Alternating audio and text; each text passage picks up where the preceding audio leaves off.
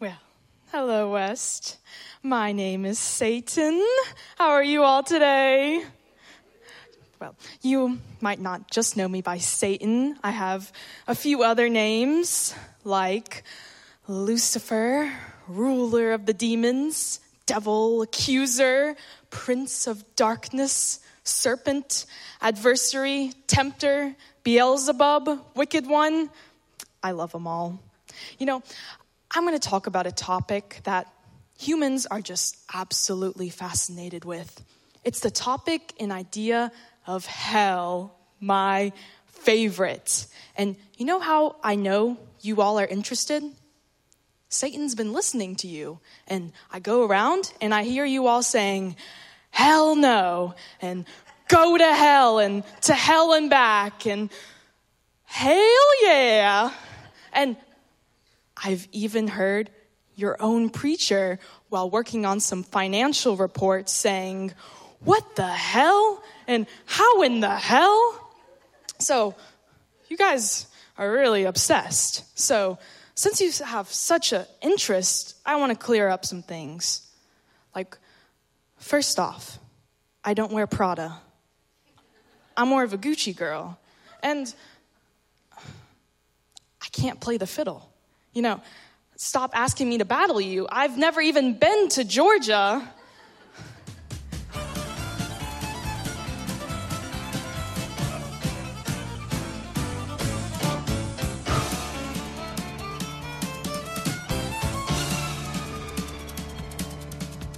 The devil went down to Georgia. He was looking for a soul to steal. He was in a bind because he was way behind. He was willing to make a deal. When he came across this young man sawing on a fiddle and playing it hot, and the devil jumped up on a hickory stump and said, boy, let me tell you what. I guess you didn't know it, but I'm a fiddle player too. And if you'd care to take a dare, I'll make a bet with you. Now you play pretty good fiddle, boy, but give the devil his due. I bet a fiddle of gold against your soul, because I think I'm better than you. The boy said, my name's Johnny, and it might be a sin, but I'll take your bet and you're gonna regret, because I'm the best there's ever been. Johnny, rosin up your bow and play your fiddle hard, cause hell's broke loose in Georgia and the devil deals the cards. And if you win, you get this shiny fiddle made of gold, but if you lose, the devil gets your soul.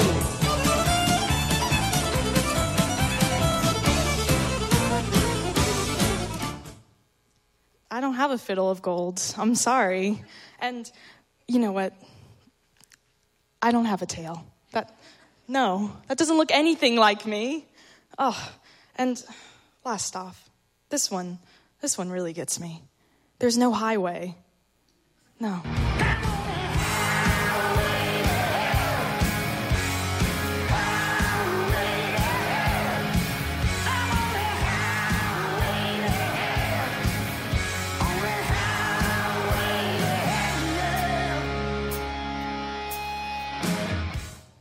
You're going to get lost. You got to take the back roads. Everybody knows that. So now that I've cleared the air about these misconceptions, I want to talk about the real reason I'm here. I'm hiring new demon assistants, and I heard that West was the place to go. I mean, this is a dark church. I can't see any of you. And since I'm the Prince of Darkness, I'm looking for some dark souls. So you guys are perfect. You check that one off the list. Now, let's go into some other characteristics. I'm looking for people who love the heat, just love it, and also who look good in red, and are really done with the whole bearded guy and the pearly gates, all that nonsense. But if you meet all those requirements, you can work in hell for me. And it's the best place to work, let me tell you. No spray tans, you don't have to worry about it. We're all tan down there. And you never know who you'll run into. Old teachers, old friends. It's so fun. And the best part is, it's anything goes. It's always 5 o'clock in hell. And on Friday, we even have game nights. My favorite is the commandment challenge, where in 10 minutes, you see how many commandments you can break. Like, thou shalt not steal, thou shalt honor the Sabbath. It's great. Everybody loves it. So, you might think, wow, this is just a crazy idea, but I mean, hell isn't just a place you go when you die. I mean, have you ever been to the DMV? It's just like that. It's a little mini hell experience. Because hell, it isn't some fiery place. It's really just a separation from God. So whenever you're struggling and ignoring God, you're tasting a little slice of hell. So remember, there's a special place in hell for all of us. And if you're interested, call me at 666-666-6666. Bye-bye.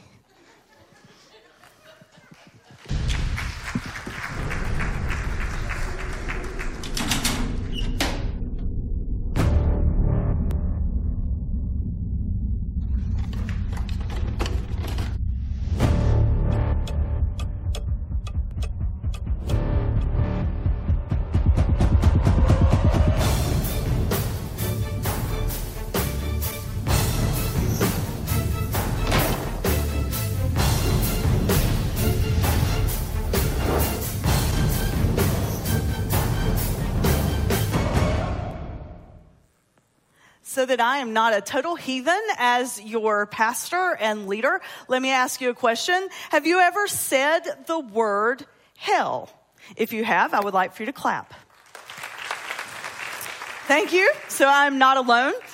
Yearly, pastors get this report at the end of, or the middle of December. I always question why our denomination would send us like an 8-page report with, I think there's like 170 items that must be filled in, and why we get that in December, because that is a little bit of a busy time of year, and it's usually due the middle of January. And so most preachers lapse into like a Christmas coma after the season is over, but we have these things called statistical reports. And when Hannah and I were talking about her monologue this morning, I did realize that one of the first times that I was embarrassed for my language around the staff was I was sitting in the middle of a meeting doing the statistical report with one of our newer staff, Leanne Rose, and we had to quantify the difference that West makes in the lives of other people.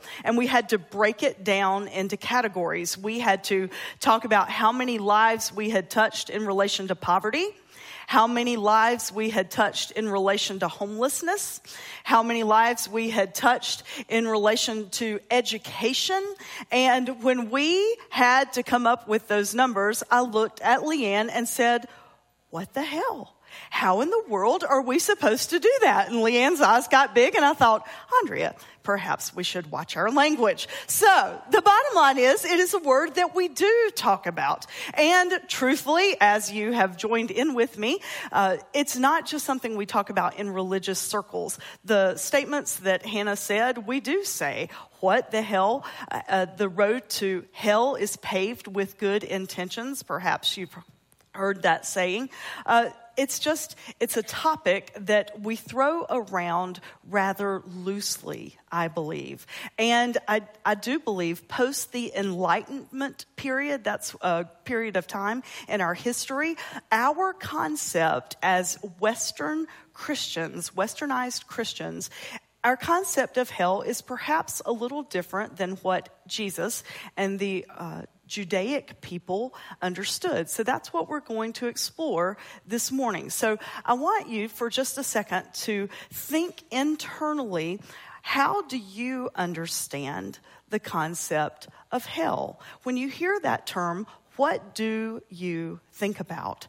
And go back to a conversation I had a few weeks ago with a friend of mine, and we were talking about the concept of heaven and hell and the afterlife and God's redemptive work and how God works in and through all things to redeem them. And ultimately, the conversation came around to who spends eternity in hell. And in 2 more weeks, we're going to talk about the word eternity and what that means. But that's the conversation that my friend and I were having. And he said to me, I just don't know that I'm okay with the concept that everybody ends up in heaven. that God's redemptive work could potentially continue to work after our physical death is here, and that ultimately somehow over the vast span of infinity, that maybe God redeems ultimately all things to God's self. He said, I feel like some people just always end up in hell. Where do you land on thinking about that? So for the next few minutes, I want us to look at some passages of Scripture, and this is the teaching part that I talked about. This is not one of those I hope you leave, feeling enlightened or closer to God, but it's probably not one of those warm, fuzzy messages where we laugh a little and then maybe we cry a little and then you leave going, wow, I'm so glad that I'm a part of this church family. But that is my hope, that you leave going, wow, I am so glad I'm part of a community that is willing to talk about tough topics. Because hell is a topic, heaven is a topic, and death and the afterlife, they are topics that we all think about and we all, whether we admit it or not, struggle with in one way or another. Now, there's a saying that is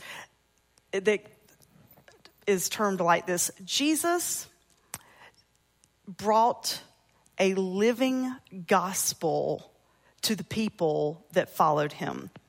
And he did it by teaching that death had to happen first before life really did. Let me say that last part one more time. That death had to happen before life did. And that's sort of a foundational concept that I want us to hold on to this morning as we talk about the actual word hell. Now, I want to pull up on the screen the three examples of this word in Scripture. Scripture is written, the Bible, the Holy Bible that we refer to it as, whether it's the King James Version, the Message, the English Standard Version, there's hundreds of versions of Scripture. It comes from three languages: Hebrew, Greek, and Aramaic. Now, the production team's going to leave this slide up there for the next few minutes, but I want to tell you a story about how Scripture came into being and how we interpret this. And this is also an important concept to understand, whether you agree with the whole conversation around heaven and hell. There are lots of topics that are going on in our nation, and especially right now in our denomination as United Methodists, about the interpretation of Scripture.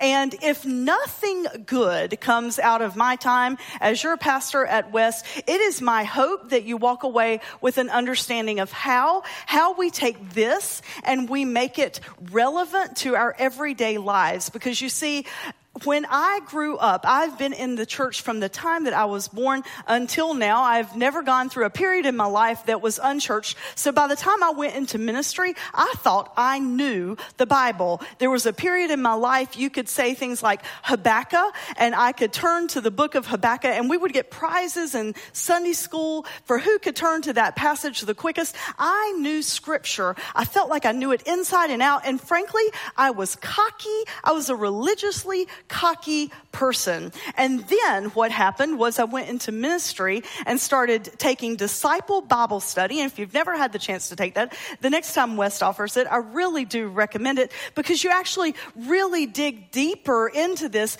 and we give Scripture room to breathe. And that is what is so important, because you see, Scripture was not written in English. You cannot just take this and read it and interpret it literally, because if we did, we would all have slaves. That is one of the first things that would happen, because that is a biblical thing that is talked about. They also had multiple wives, and probably most of the women in here would not agree with that happening in our marriages. We would wear linens of one fiber. We would not eat pork. There are all kinds of rules and regulations that are in here. We heard Hannah, the devil, joke about the 10 Commandments, and that's one set of rules, but there's about 600 plus in the Old Testament, the Hebrew Scriptures.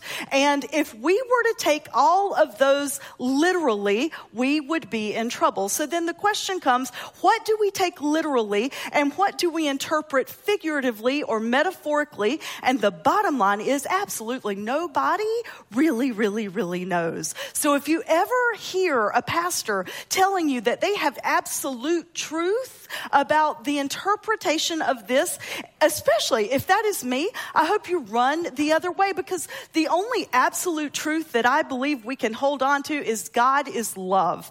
That is the absolute. The interpretation of this, honestly, it is left to human interpretation, and here is why. The original scripture was written in 3 different languages. The Old Testament was written in Hebrew, the New Testament, and parts of the Old Testament were written in Aramaic, but the majority of it was written in ancient Hebrew. Then there are a few parts and pieces that were written in Aramaic, and then there is the New Testament, the scriptures that are written in Greek. Now, when the New Testament scholars wrote the books of the New Testament, Matthew, Mark, Luke, John, on through Revelation, when they wrote those books, guess what? Even they were interpreting the Old Testament scriptures. They were interpreting the Hebrew scriptures, and that became known to be the Septuagint. And that was what they called the Hebrew Bible. So by the time that the New Testament scholars got around to interpreting the New Testament, it had already been through at least one other interpretation in the Hebrew scholars. So there's lots of different ways of looking at words. If you have a Bible, I invite you sometime when you're at home to look in the back at this thing called a concordance. That is what you'll find in the back of every Bible, other books as well. And what that is a conglomeration, a collection of the words that are used in that Bible or that book. So for instance, if you were going to look up in the concordance the word hell, you would find all the different times that the word hell has been used in Scripture. And you think, okay, good. Well, the problem is what has happened over the thousands and thousands of years that Scripture has been in existence is that we have taken what we have put into English, and we have taken the original Greek, Hebrew, and Aramaic words, and we have put them into one word that gives us a definition of the concept that we know. And so today, for the next few minutes, we're going to look at that word hell, or hail, if you're like me and from the deep south. So I want you to look. If you look in the Old Testament scriptures and you see the word Sheol, that was called the underworld, and it was called the grave. I want to read you a few passages from the book of Psalms, and this is where the word hell, if you are reading the King James Version, which was one of the original English translations, or the original English translation, if you were to read these verses in the King James Version, you would find the word hell, okay? Here are the verses. Psalms 18, the cords of hell entangle me. But if you look at the Hebrew interpretation, in the original Hebrew text, it says, the cords of Sheol entangle me. Then there's Psalm 30. You lifted me out of the depths. How many of us, when we've heard about the concept of hell, we think about it as a deep place that, we go down to the depths of hell. That's one of the passages that concept comes from. You lifted me out. The psalmist David is praying to God, you lifted me out of the depths of hell, meaning the depths of Sheol, or the underworld. And then Psalm 103, the Lord who redeems your life from the pit. That also was Sheol, or hell. And then Psalm 6, who praises you from hell? Who praises you from the grave? So the word Sheol is used consistently in the Hebrew scriptures and the Old Testament scriptures, and it means the underworld or the grave. Now then there is another word, it's the Aramaic word, it's Hades. And Hades refers to, it means not to be seen, that you are in such a place or such a way that you cannot be seen, that God cannot be seen. So imagine if you're crying out to God and you don't feel God's presence with you. You cry out from the depths of Hades where you've not been seen. And that is found in Psalm 16. My body will rest secure because you will not abandon me, God, to the realm of the dead, the place that you cannot be seen. And then most recently, and probably the term of hell that we are most familiar with, I find the most fascinating. Because when we read the book of Revelation and we read other examples in the New Testament like this one, we have this concept that we parodied just a little earlier, that hell is this fiery pit, this place where the weeping and gnashing of teeth occurs. Listen to this passage. You have heard that it was said, you shall not commit adultery.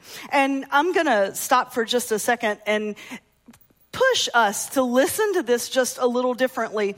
There are so many heated topics around social justice issues and acceptance, especially in our denomination right now, around the issue of sexuality. And if you are in any kind of preacher circles on Facebook, when you scroll through, you see article after article after article on this, because right now as a denomination, we are facing a decision about how we are going to move forward. And the core issue at hand is how we understand this. And you see, there is a group of people that believe very strongly this way.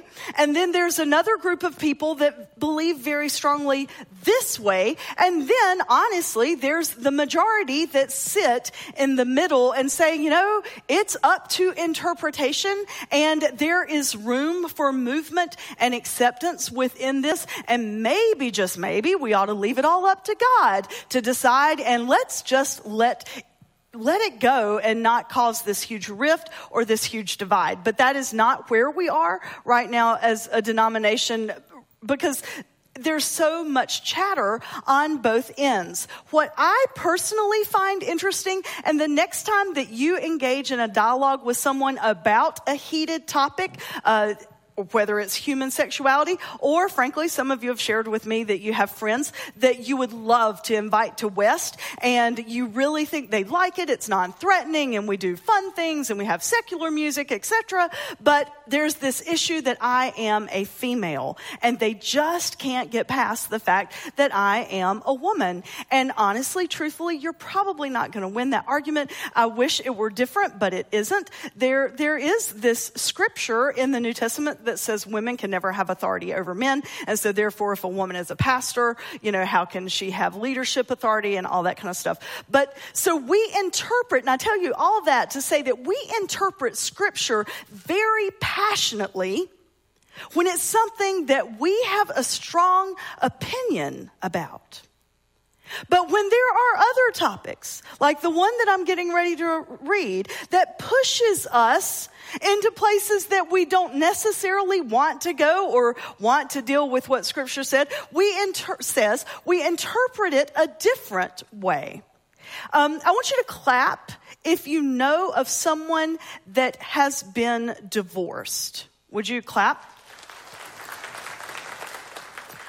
One of the deal breakers for me in my formative years, my formative teenage years, and my Baptist church where I was growing up was one Sunday evening, we studied this passage and some others, and there was no room for interpretation. And my stepmother, whom I adored dearly, was divorced. And we were studying a passage on divorce, and they're pretty clear that that's not okay in the scripture.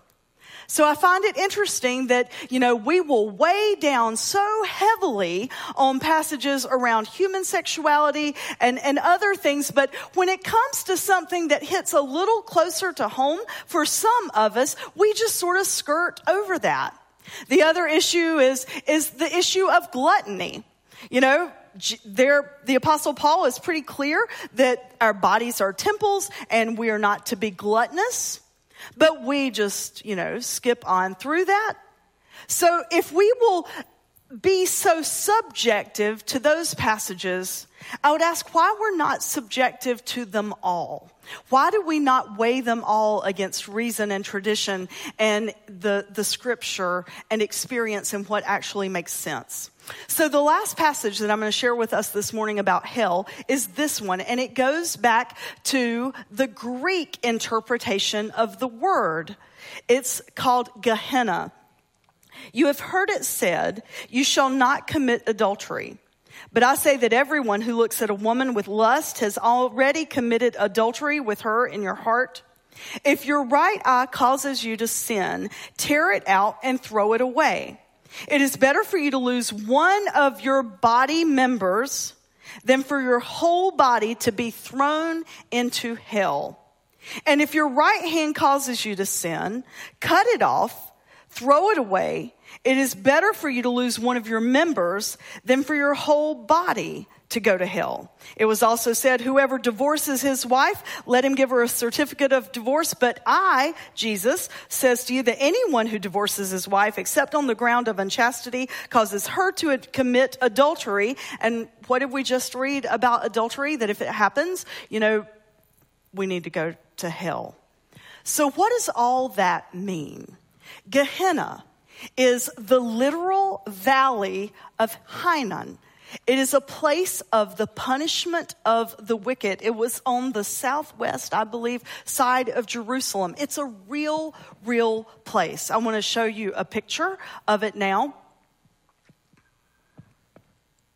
You will see in the upper right hand of the screen the gates, the city gates of Jerusalem. And if you're familiar at all with the Hebrew scriptures, you know that Jerusalem, the holy city, was built in the middle of the promised land that the Israelites were inhabiting. And the whole city, the temple, had gates that surrounded the whole city. And just outside the gates was the valley of Gehenna, the valley of hell, where there was a weeping and a gnashing of teeth, because guess what? It was the town dump. And how did they get rid of their trash back then? There was a fire. So in the middle of this valley of Gehenna, there was a fire with flames and heat.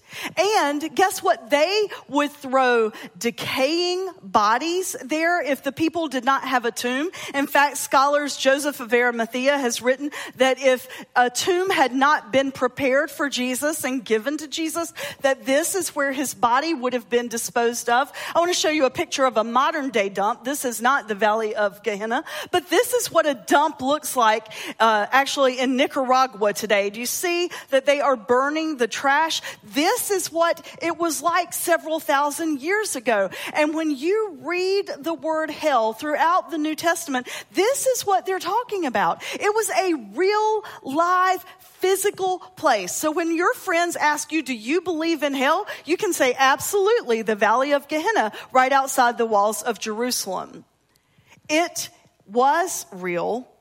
When Jesus was trying to tell people how to live, this is what he refers to. And so in conclusion today, that's what I want us to walk away with. See, Jesus came to revolutionize what felt like to be dead religion within people's hearts. And the thing that I find the most interesting, honestly, and I hate to make this about me, but for this study, the thing that I find the most interesting as I study all this is that when Jesus is talking about the concept of hell all throughout the New Testament, and I've read the passages this week and in weeks prior that refer to this, when he is talking about it to them, guess who he's talking to? He is not talking to the pagans. He's not talking to the people that were not the Jews. He was not talking to the Samaritans. He was not talking to the Gentiles. He was talking to the Jewish people. So he was not saying, hey, look, if they do this, this, and this, they're out of here.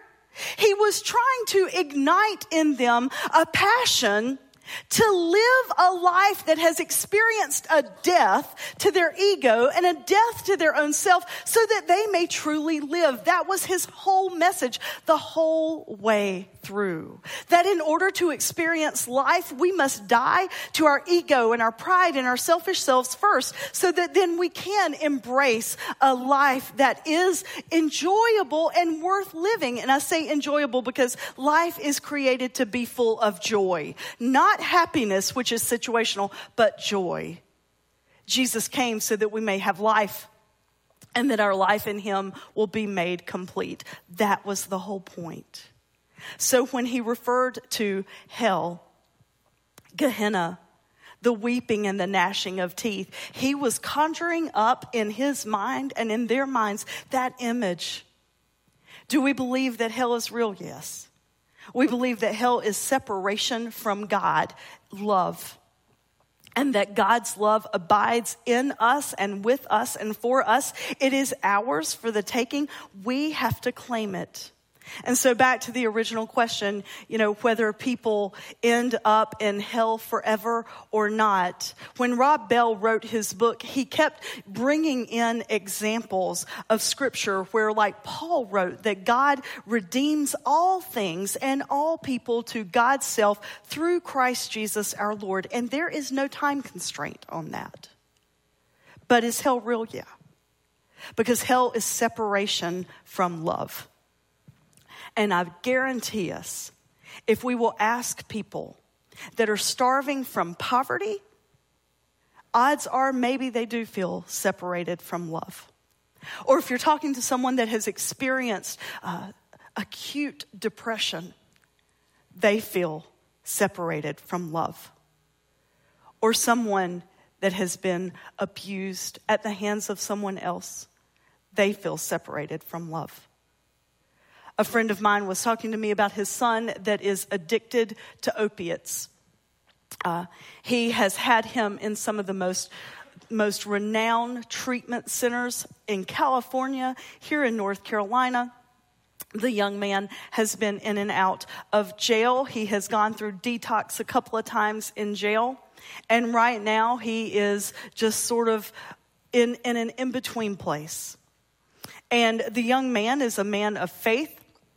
And so he was talking to his dad not too long ago, and he said, I just can't seem to beat this demon that lives inside of me called addiction. I can't beat it, Dad. It's not that I don't want to. I don't know how to.